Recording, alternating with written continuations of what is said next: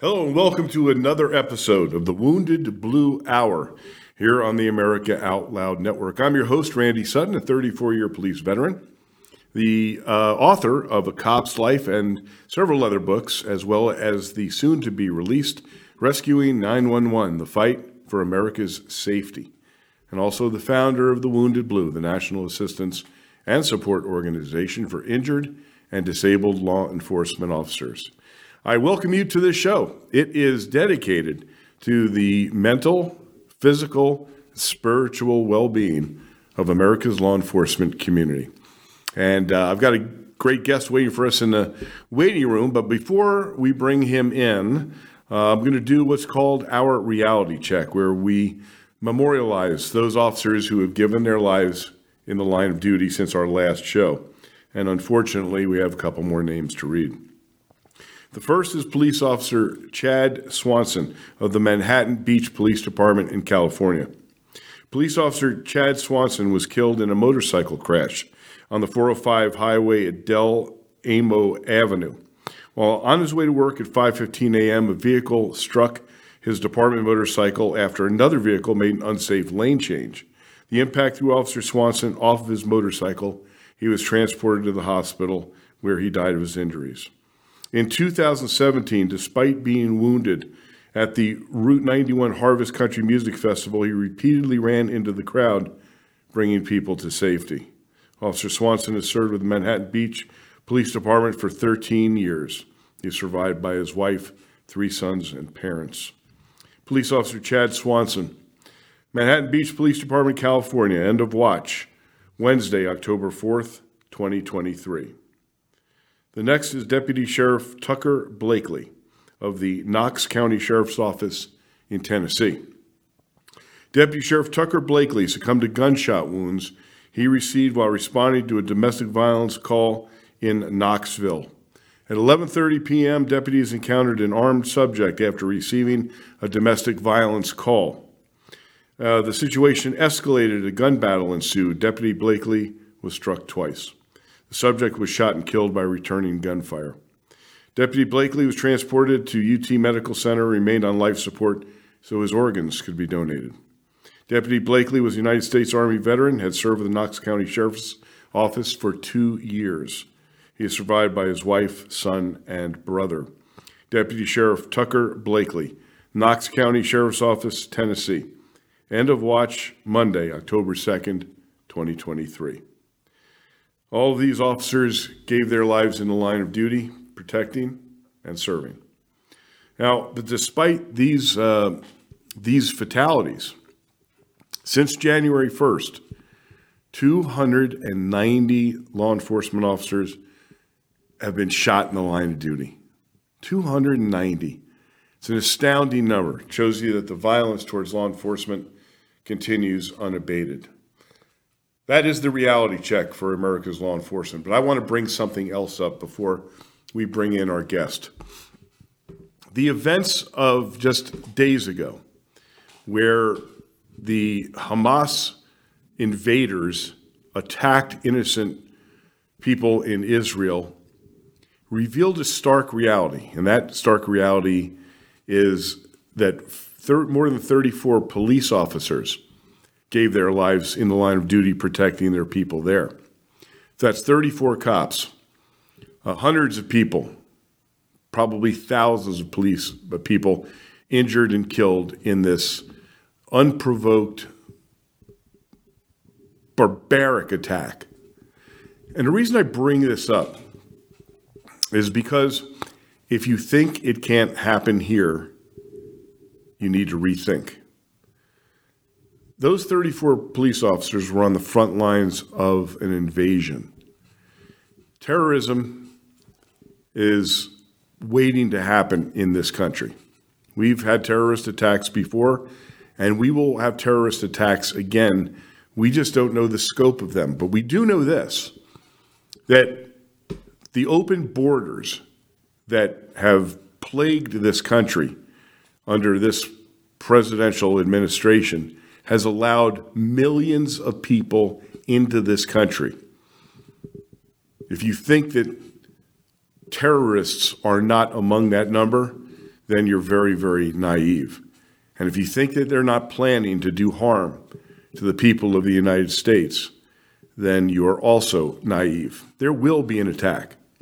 It's just a matter of the scope of it.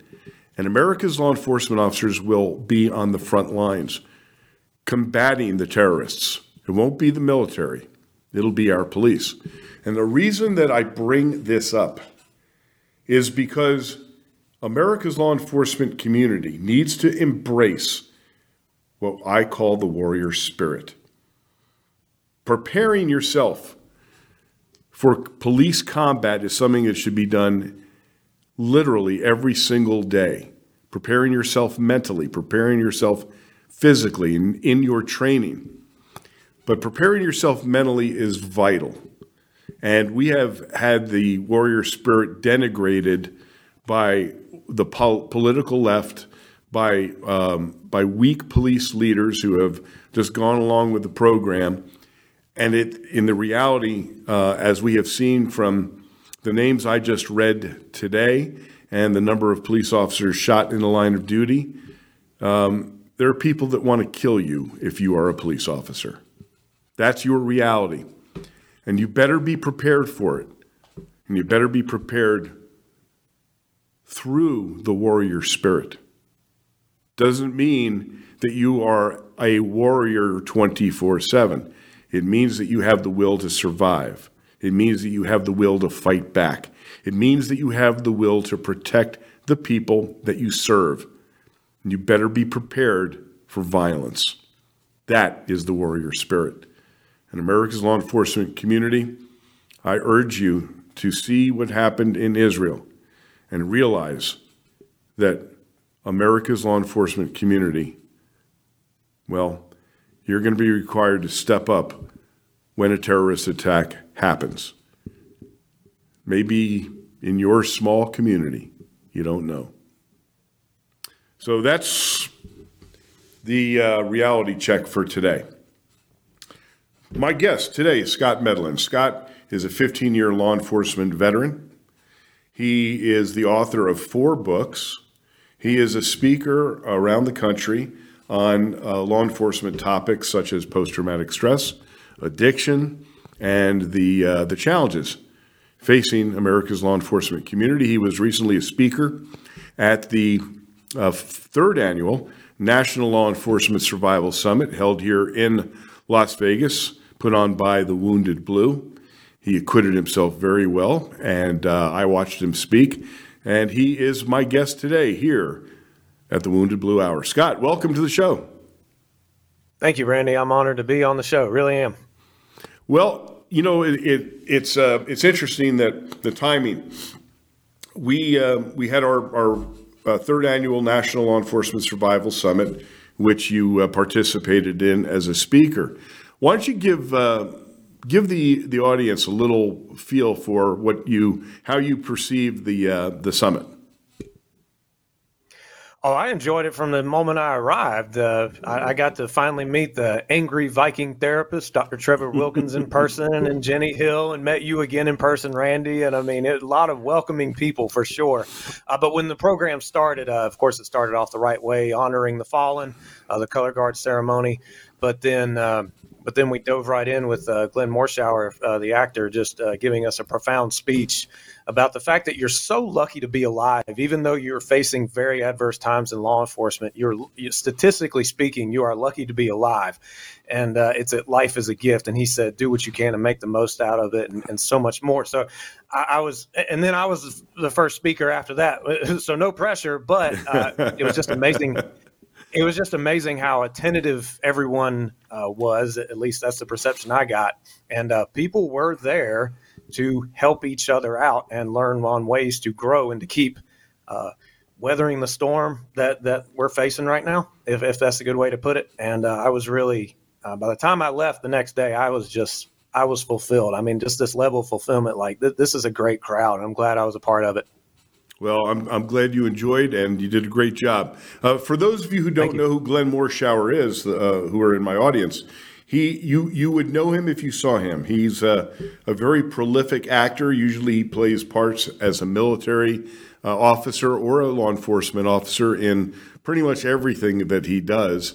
You'll know him from Black Hawk Down, from doing 7 seasons of the show 24 with Kiefer Sutherland. He is the general on the very popular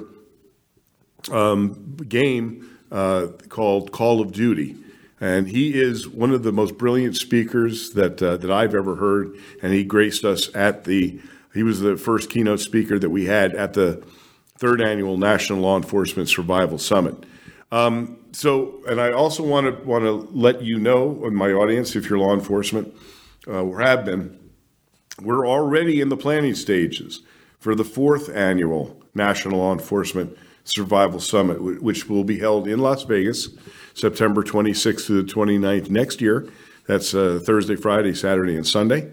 And keep an eye on thewoundedblue.org. We're about to make that announcement and open it up, and you don't want to wait, right? We don't want anybody to wait on this one, right, Scott? Based on the number of people that came to the 3rd Annual. Yeah, get on it. Don't put it on I should put this on my calendar. No, you must put it on your calendar. Great. All right, if you would, Scott, tell us a little bit about your journey. You did 15 years as a police officer. You went through some troubled times, and it's led to your present journey. Talk about what led you to law enforcement to begin with, and tell us a little bit about your career. Oh, absolutely. Yes. So as a kid, whenever I saw the police officers around, I felt more comfortable, more protected, particularly when they were at restaurants. I felt safer. But there were 2 times that my parents had to call police. One in particular, a guy was going door to door in our neighborhood. And I lived in a very small neighborhood. And he was going door to door. And he was getting like right up on the doors. And he was looking in windows. Something just didn't feel right. I was a little kid in the garage waiting on my mom to come out to the car as I'm watching this man get closer to our house. And my mom walks outside. She notices him and then calls my dad. And he says, call the police. And I just remember that feeling of, I want the police to get here. And that feeling stuck with me. And then I watched this show, Cops. You might be familiar with it, Randy. And I really liked the show Cops and watching the police officers respond to calls in an effort to protect people whenever 911 was called.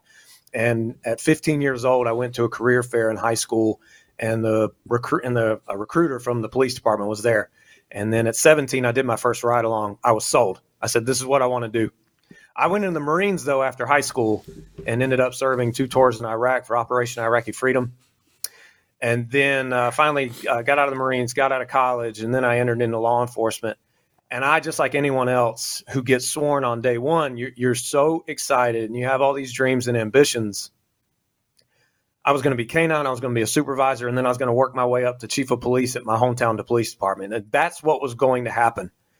But little did I know, nor could I have ever predicted, that I would be treated for an addiction and post-traumatic stress, and then have a rocky marriage about 9 years into the career. I never thought any of that would happen to me. And that's what kind of led me on to this journey. But what really led me to it was in 2020, after being on the job for 13 years, that's when I learned for the first time that more police officers were dying by suicide. I'm not saying it was a new thing. I'm saying that's when I had learned, like 13 years on, and it enraged me that was the first time I was learning about that. And a lot of other officers didn't know about it either. And I said, no, we've got to bring this to the forefront, the fact that we're dying more by our own hands. And then I started researching more about mindset and achievement and thriving. And I thought, we're not being taught this stuff.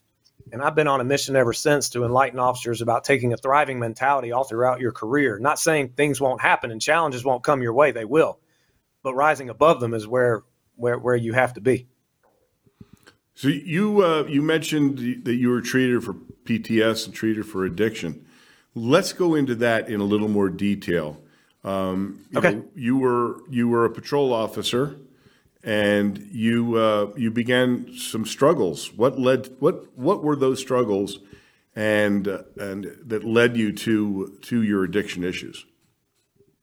Yeah, my first year, I was excited, but then all of a sudden I noticed a lot of officers around me, not all of them, but unfortunately there was a group of negative officers that they were pulling me in. I was letting them negatively influence me, and I started to grow this negative attitude towards my hometown police department. And I quit. Just a year after working there, and I went to another police department. I mean, it wasn't even 3 months into it. I realized a huge mistake I had made, and I felt so miserable with how I was at that point, and I wasn't happy with myself. And unfortunately, it led to an addiction. I didn't know any other way to cope, and I begged to come back to the police department that I had worked for, but that's a process. Fortunately, they took me back, but I didn't know any healthy ways to cope with the rotating shifts, the things I would face. And it led to quick coping mechanisms such as my addiction. And it's embarrassing to say, but it is what it is. It was to pornography. It only lasted 6 months because I immediately stepped up a few months into it and just got help. Like I was like, I can't keep doing this. So I got help because I realized it was an addiction. But I was just upset with who I was as a person, and I didn't really know how to cope with things considering the demands of the job as well as battling an addiction. All right, let's go back to your earliest comments in this, that you were surrounded by negative people who dragged you down. This is a bigger issue than I think most law enforcement officers give credence to. The right. Negativity is contagious. I remember when I first joined my first police department, it was only a 30-officer department. And I was the youngest guy on the department. I got on way too early. I was 19 when I joined. And the closest to my age was late 20s, early 30s, and they'd already been on 7, 8, 10 years.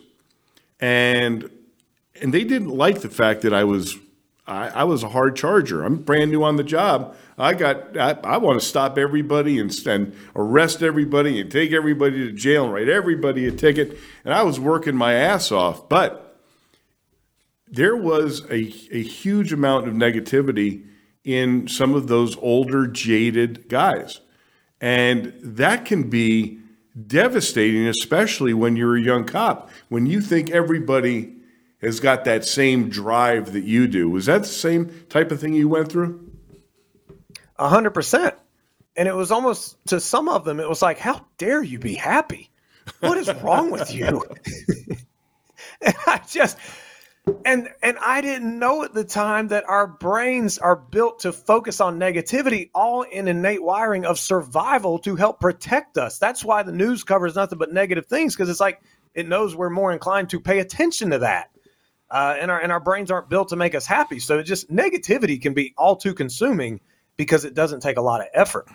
And that's exactly what I was going through. And they got to me big time. Now, fortunately, when I went back to my hometown, the police department, after being grilled for an hour and a half on an oral board interview, to which I fully deserved, I didn't let those negative officers get the best of me. I mean, I remember the first day back, one of them was having an issue with his computer, and he looked at me and he said, "You should have stayed gone. You'd have been a lot better without this place." And I was like, yeah. I just smiled ear to ear because I had a different perspective. And it's you found out that the grass wasn't necessarily greener on the other side of the fence. Oh, absolutely, absolutely. And when the chief swore me back in, he said to the mayor, he said, "You know what, Mayor, I walked across this field to get here to City Hall, and I noticed some of the grass was green. Some of there were some dead patches. And, I realized some of the grass wasn't as green as other parts of the field." And he was making fun of the whole grass isn't greener on the other side, to which I took it all in stride, learned my lesson. And for the remainder of my career, I did my best to be inspirational rather than that, negative officer. Am I saying I was perfect at that? Absolutely not. But you definitely can't have that negative mentality. It's not the way we should live either.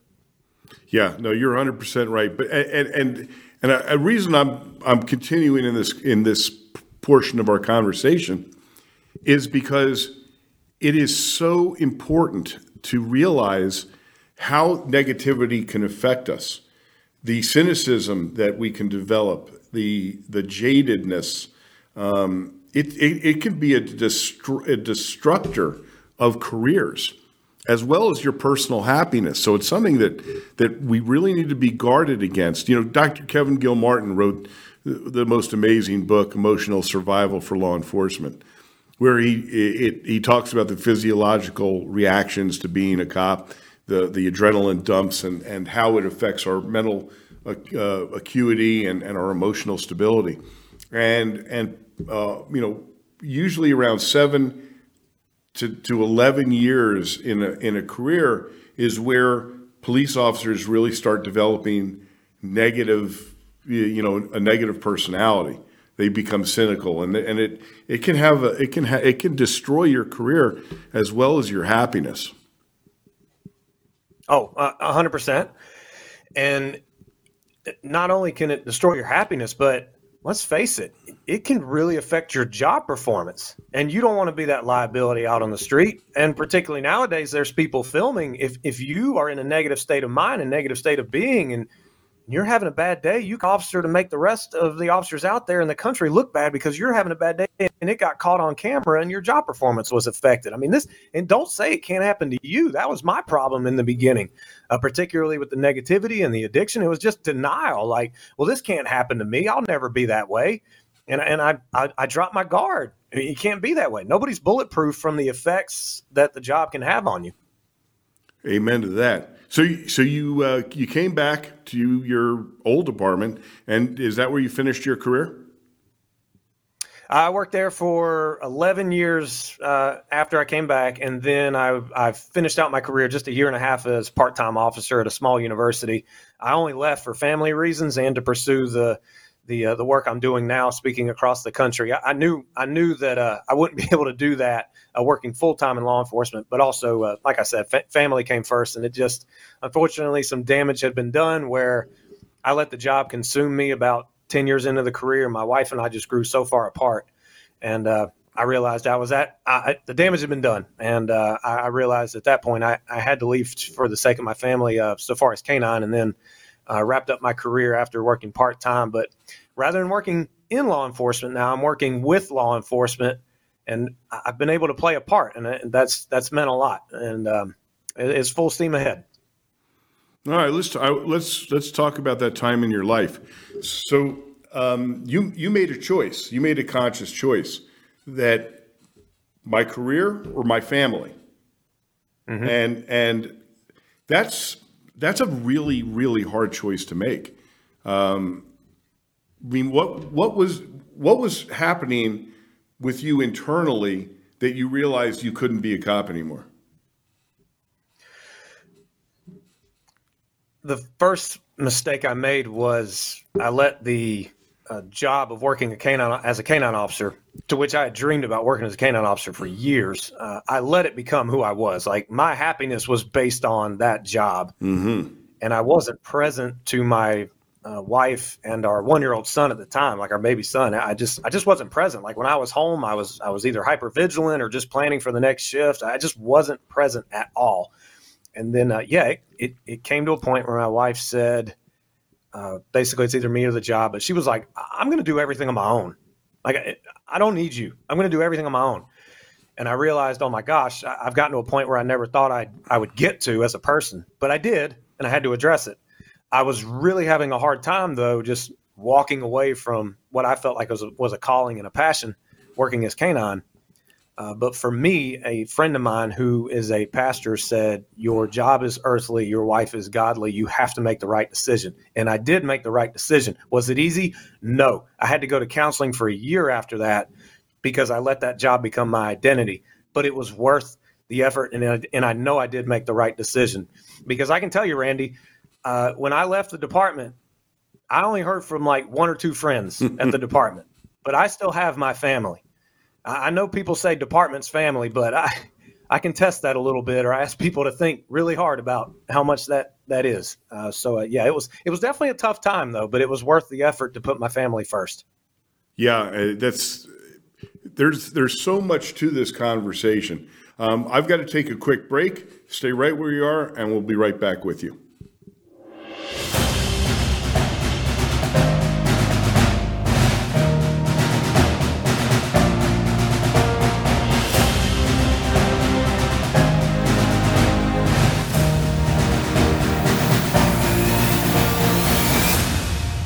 The pandemic may be over for some, but millions of Americans are needlessly suffering from the long-term effects of toxic spike protein from COVID-19 and the vaccines. Fortunately, Dr. Peter McCullough and his team at the Wellness Company designed their spike support formula with the miracle enzyme nattokinase, scientifically studied to dissolve spike protein so you can feel your very best. Go to OutLoudCare.com today and use code OUTLOUD for 25% off your first order. How can you improve your odds of staying healthy? The answer is stay healthy with Cofix RX. Who's got time for a cold, strep, a flu, HRV, RSV, or COVID anyhow? Cofix has some great news. Besides being featured as a top 5 product in the drugstore news, we completed the protocol that you've heard Dr. McCullough talk about. Cofix RX is already famous for a powerful virus-hostile nasal solution, and now we have a throat spray too. Crush those nasty germs before they become a problem. With known antiviral support ingredients like povidone iodine, xylitol, and vitamin D3, you can feel a little safer. For a limited time, when you add the new Cofix RX throat spray to your order, you'll receive 25% off the entire purchase. Just click the Cofix RX banner on the America Out Loud website or store. Be sure to use promo code OUTLOUD25 at checkout. Don't forget OUTLOUD25 at checkout. Trouble getting to sleep and staying asleep is infuriating. Your mind races, you toss and turn. Nutrition company Healthy Cell created REM sleep to help you quickly fall asleep, stay asleep, and sleep deep. Unlike other supplements that don't work, REM sleep is not a pill. It's a gel you swallow with ultra-absorption of science-backed ingredients supporting all 4 stages of sleep. Go to healthycell.com and use code OUTLOUD for 25% off your first order. Risk-free. Love it or your money back. Guaranteed. Healthycell.com. Code OUTLOUD.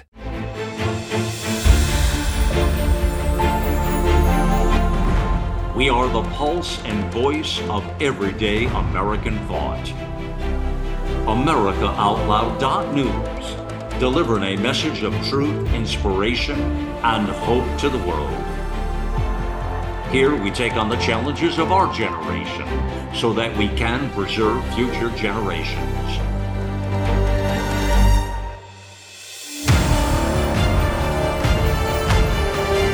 Join us in the fight for liberty and justice for all. America Out Loud Talk Radio.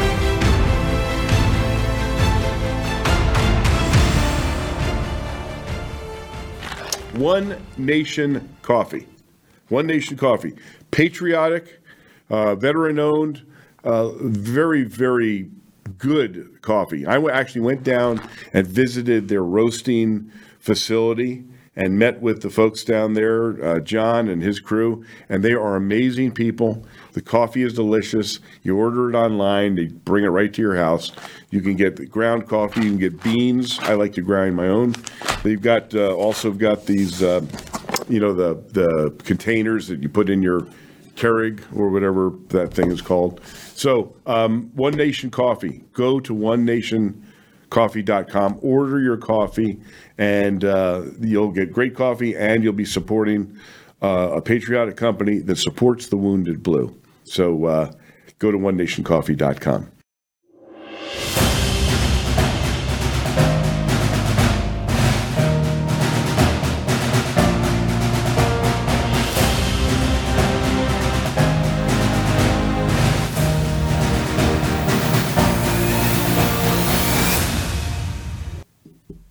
Oh, I want to tell you about another company that supports the Wounded Blue and also does something really important for America's law enforcement community.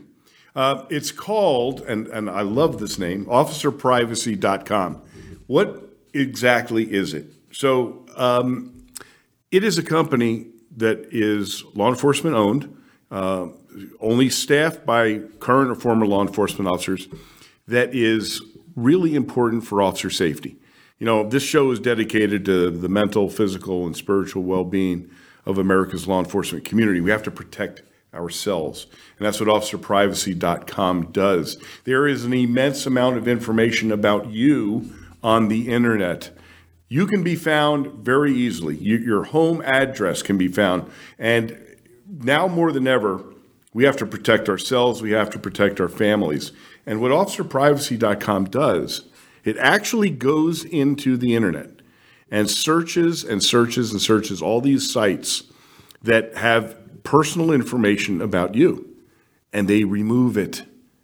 It is, I mean, when they showed me how easy it was to track me down and know where I lived and know the cars I drove, I was shocked.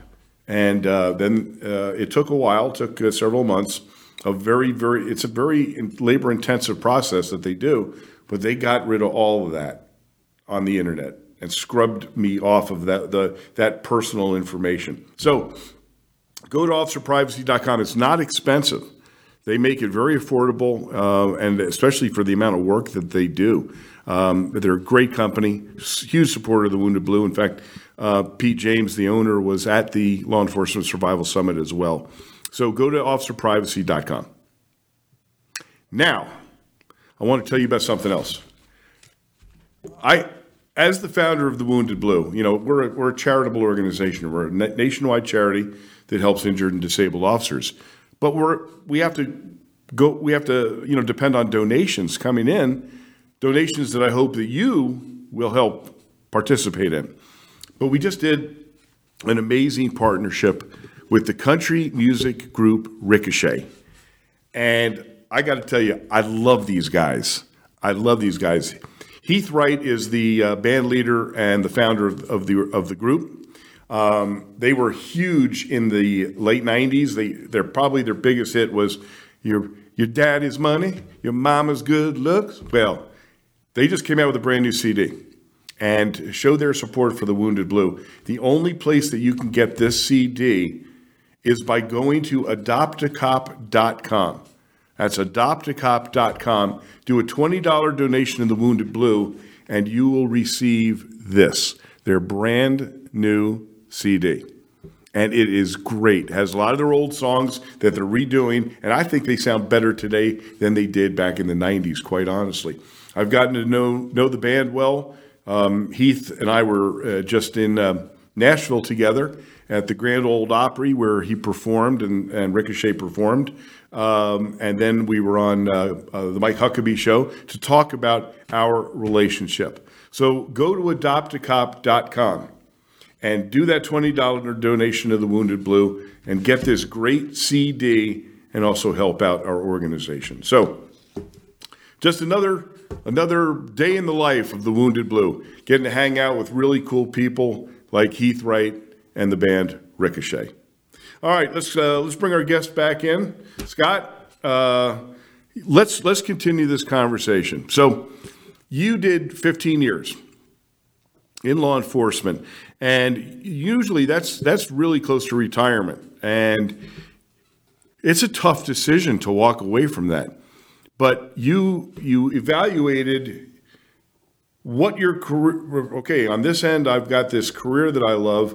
I love being a canine cop, but I've so invested in my career that I have neglected my family. And then you had to make this very, very dramatic change in your life. So when you made this decision to leave, how did it affect you? And then what was your next move? Oh, I didn't do well at all the first year. Like I said, I just let the canine job become so consuming. Like I thought that was me.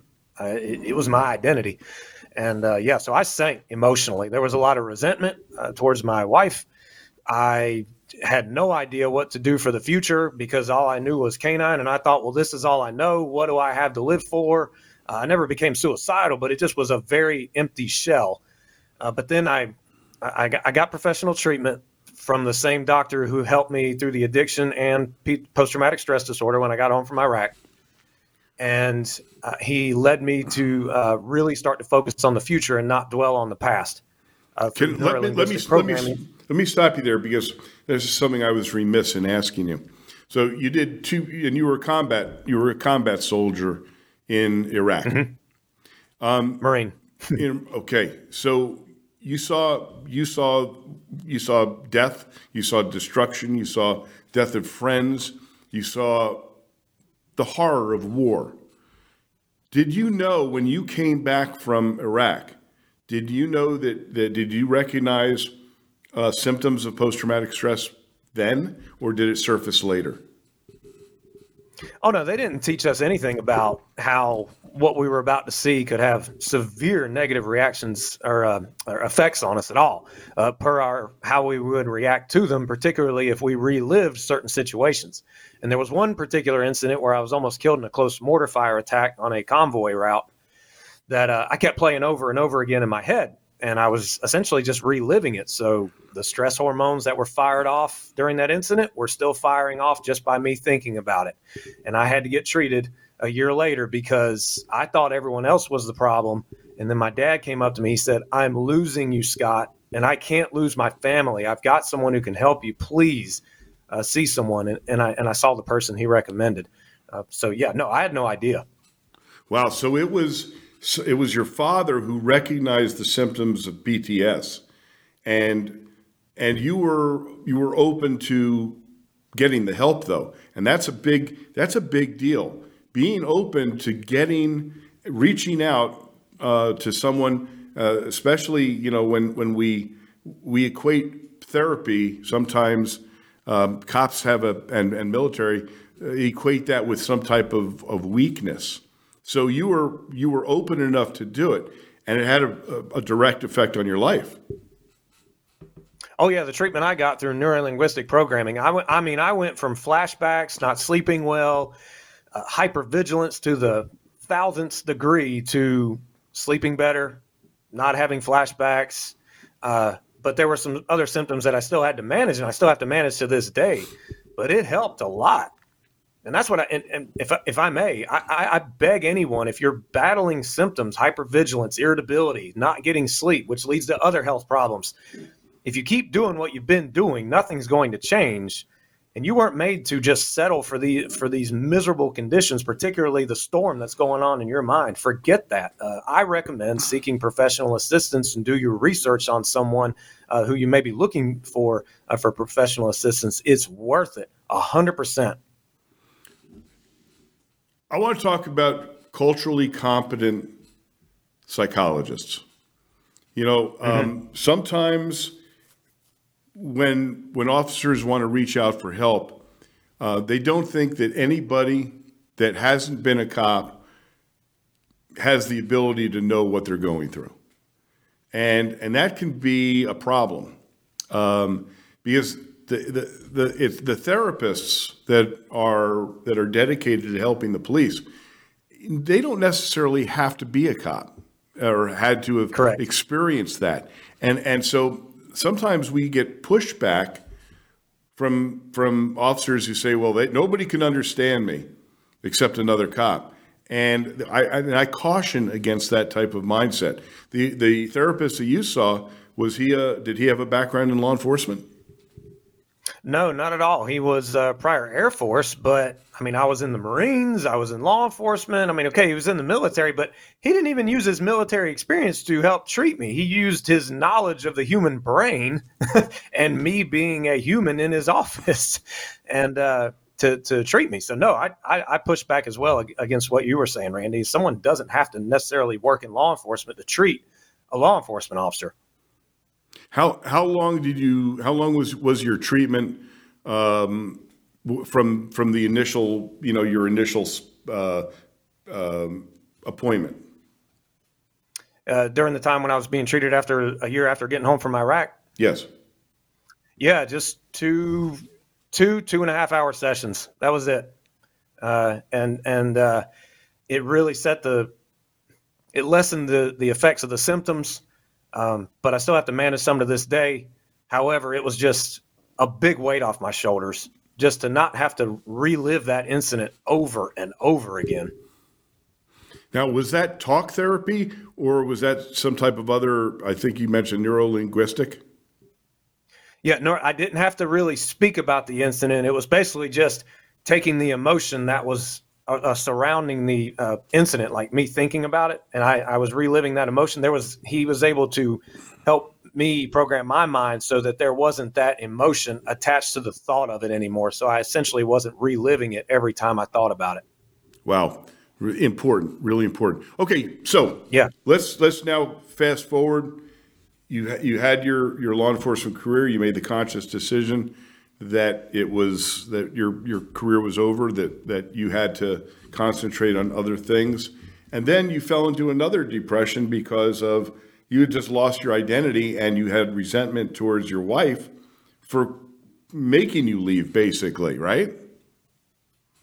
Well, people say she made you leave. No, it wasn't necessarily that. Like, I wasn't careful as to how I was being between the ears, thus leading to a conflict that in turn had an effect where I had to leave because of how I became, not knowing just how much law enforcement can take effect on your mental health.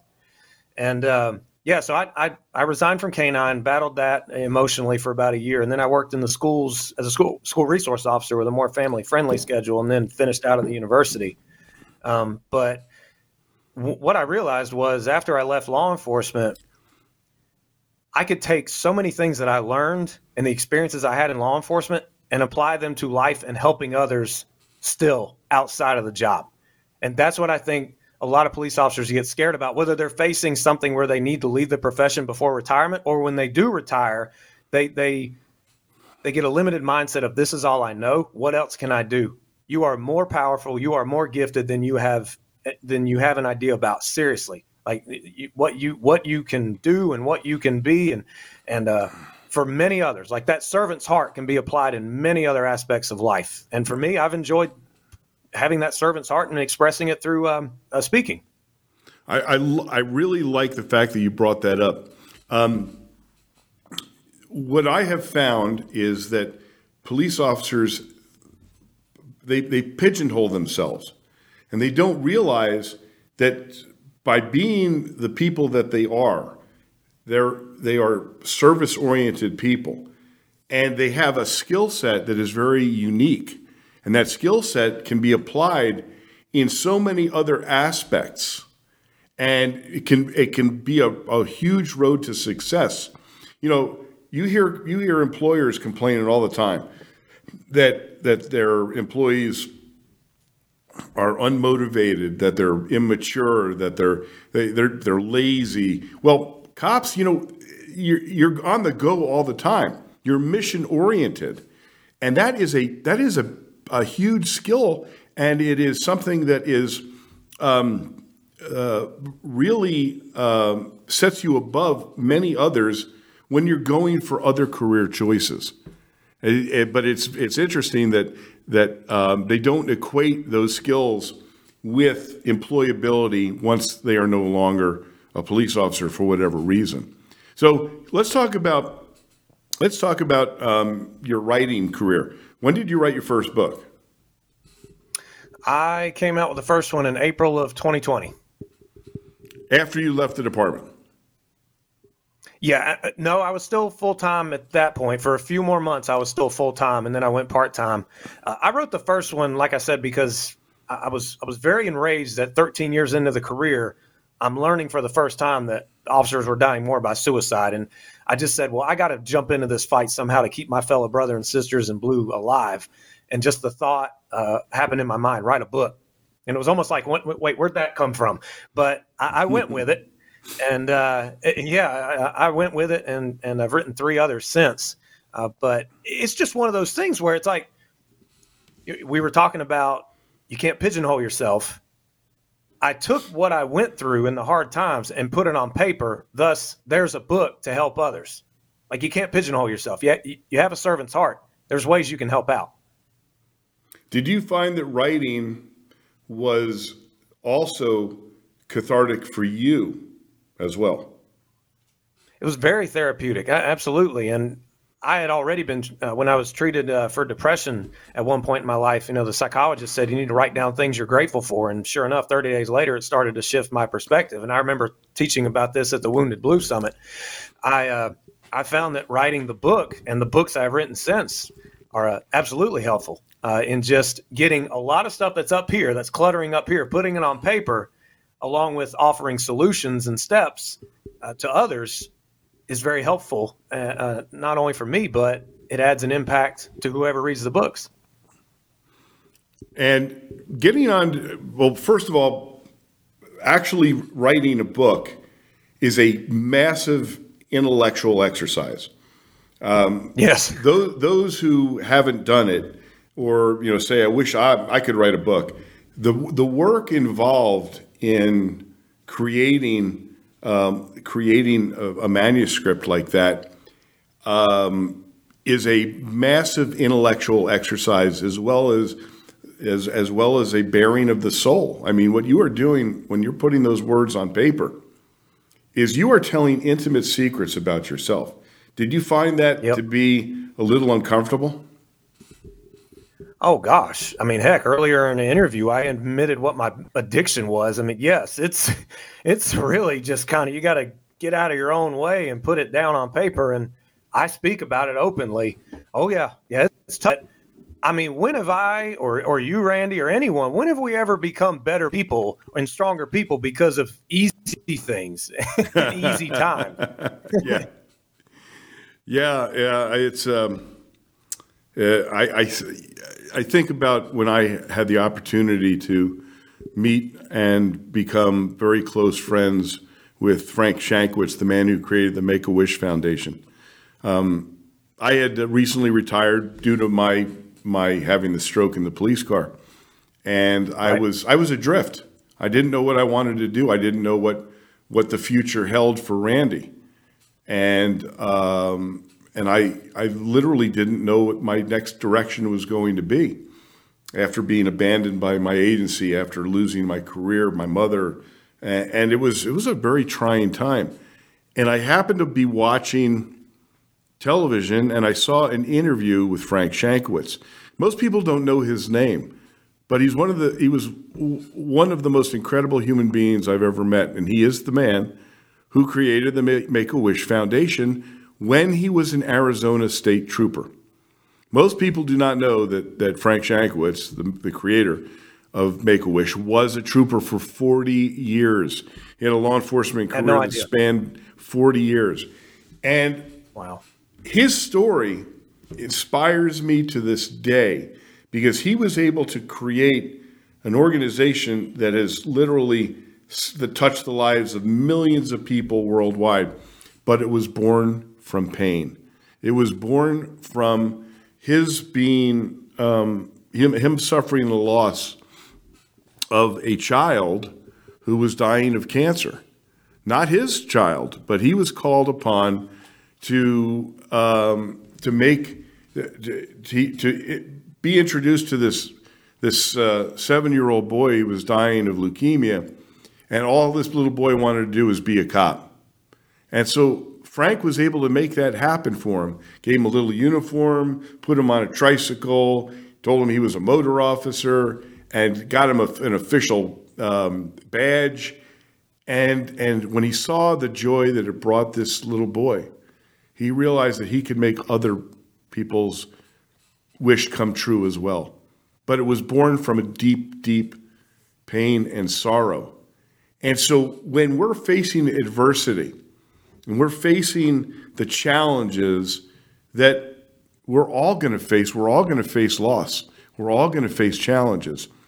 But being able to channel it into a direction where you can touch the lives of others, which is your journey. It can actually propel you into a new life, one that has even deeper meaning. 100%. And opportunities and events and people you never thought possible in your life, meeting them, going places, doing things you never thought possible. How has this journey of your writing and speaking, you speak all over the country, about the topics that you're very passionate about, tell the audience about what you do speak about. It's important. When I speak to law enforcement officers mainly, I bring up the fact that we're human. You're not some invincible warrior who fears nothing and can't feel pain. Forget that. You're a person. And if you're affected by something, it doesn't mean something's wrong with you. It just means you're bothered by something, and that's okay. But you can't let it affect you too much and stay there. So that's when I bring up, you need to know what is bothering you. So we have to have this level of self-awareness, because law enforcement is obviously aware of external risks and external threats that can present themselves at any given moment on the job. But are you aware that thoughts between the ears could be just as dangerous, particularly the fact that we're dying more by our own hands than being killed out in the line of duty? And then obviously, when you acknowledge you're human, you raise your awareness, then you have to take action. Like, nothing changes for you unless you take action. And the thing is, when you take action to strengthen yourself mentally, physically, spiritually, socially, there are times when nothing on the outside changes, but the fact that you start to perceive them differently and you attach strong meaning to them rather than what the heck is going on, you're just like, no, this is what's going on. This is how I'm going to be about it and react to it. Oh man, that's where things start to, things can really start to bring about feelings of hopefulness and ambition and not giving up and stuff like that. So I talk about the action items that we can take to strengthen our mind, and it's not rocket science by any means. Certain things like meditation, yes, I said it. It helps calm our mind, and when you start to actually get in the present moment and think about something you want to do with your future, and you start to attach emotions to like a future event that you want to create, well, all of a sudden the past emotions aren't overruling you all the time. You're waking up in the morning and thinking about what you want to do in your future rather than dwelling on the past. And that's what I learned personally. And there's many other things I speak about, but acknowledgement, awareness, and action are the 3 A's I like to go over. You know, that is remarkably profound. Thinking about the future rather than dwelling on the past. That's that's really crucial. Have you ever experienced the law enforcement suicide of a friend? Not of a friend. I've had friends of mine call me and say, "Hey, did you hear about this local LEO taking their own lives?" But since I've been traveling the country, I've had more officers, not necessarily I like to admit, like an upsetting amount of police come up to me and say, "I have a friend who killed myself. Thank you for what you're doing. Your presentation made an impact, but I had a friend who killed myself, and I wish he could have heard this, or this needs to be heard," stuff like that. It's so shocking to me how many have come up to me and said, "I knew someone personally who took their own life." It is astounding. It seems like I don't know a cop that hasn't had that experience. That if it wasn't somebody they personally knew, then it was that next degree of separation. Yes. Where can people find your books? They're all on Amazon. Yeah, self-published on Amazon. So, I put them on Amazon because it's like, who doesn't have Amazon nowadays? So right. they are there, and all four of them. But you can also go through my website, thescottmedlin.com. Thescottmedlin.com. I like that. Thescottmedlin.com. ScottMedlin.com was taken. I think I'd sue. Hey, to book you as a speaker, go to thescottmedlin.com as well? Yes. And you speak all over the country? I do. I've been blessed to speak literally from coast to coast, from the Atlantic to the Pacific. And I'm coming back to Vegas in a few weeks. I'm going to be in Ohio.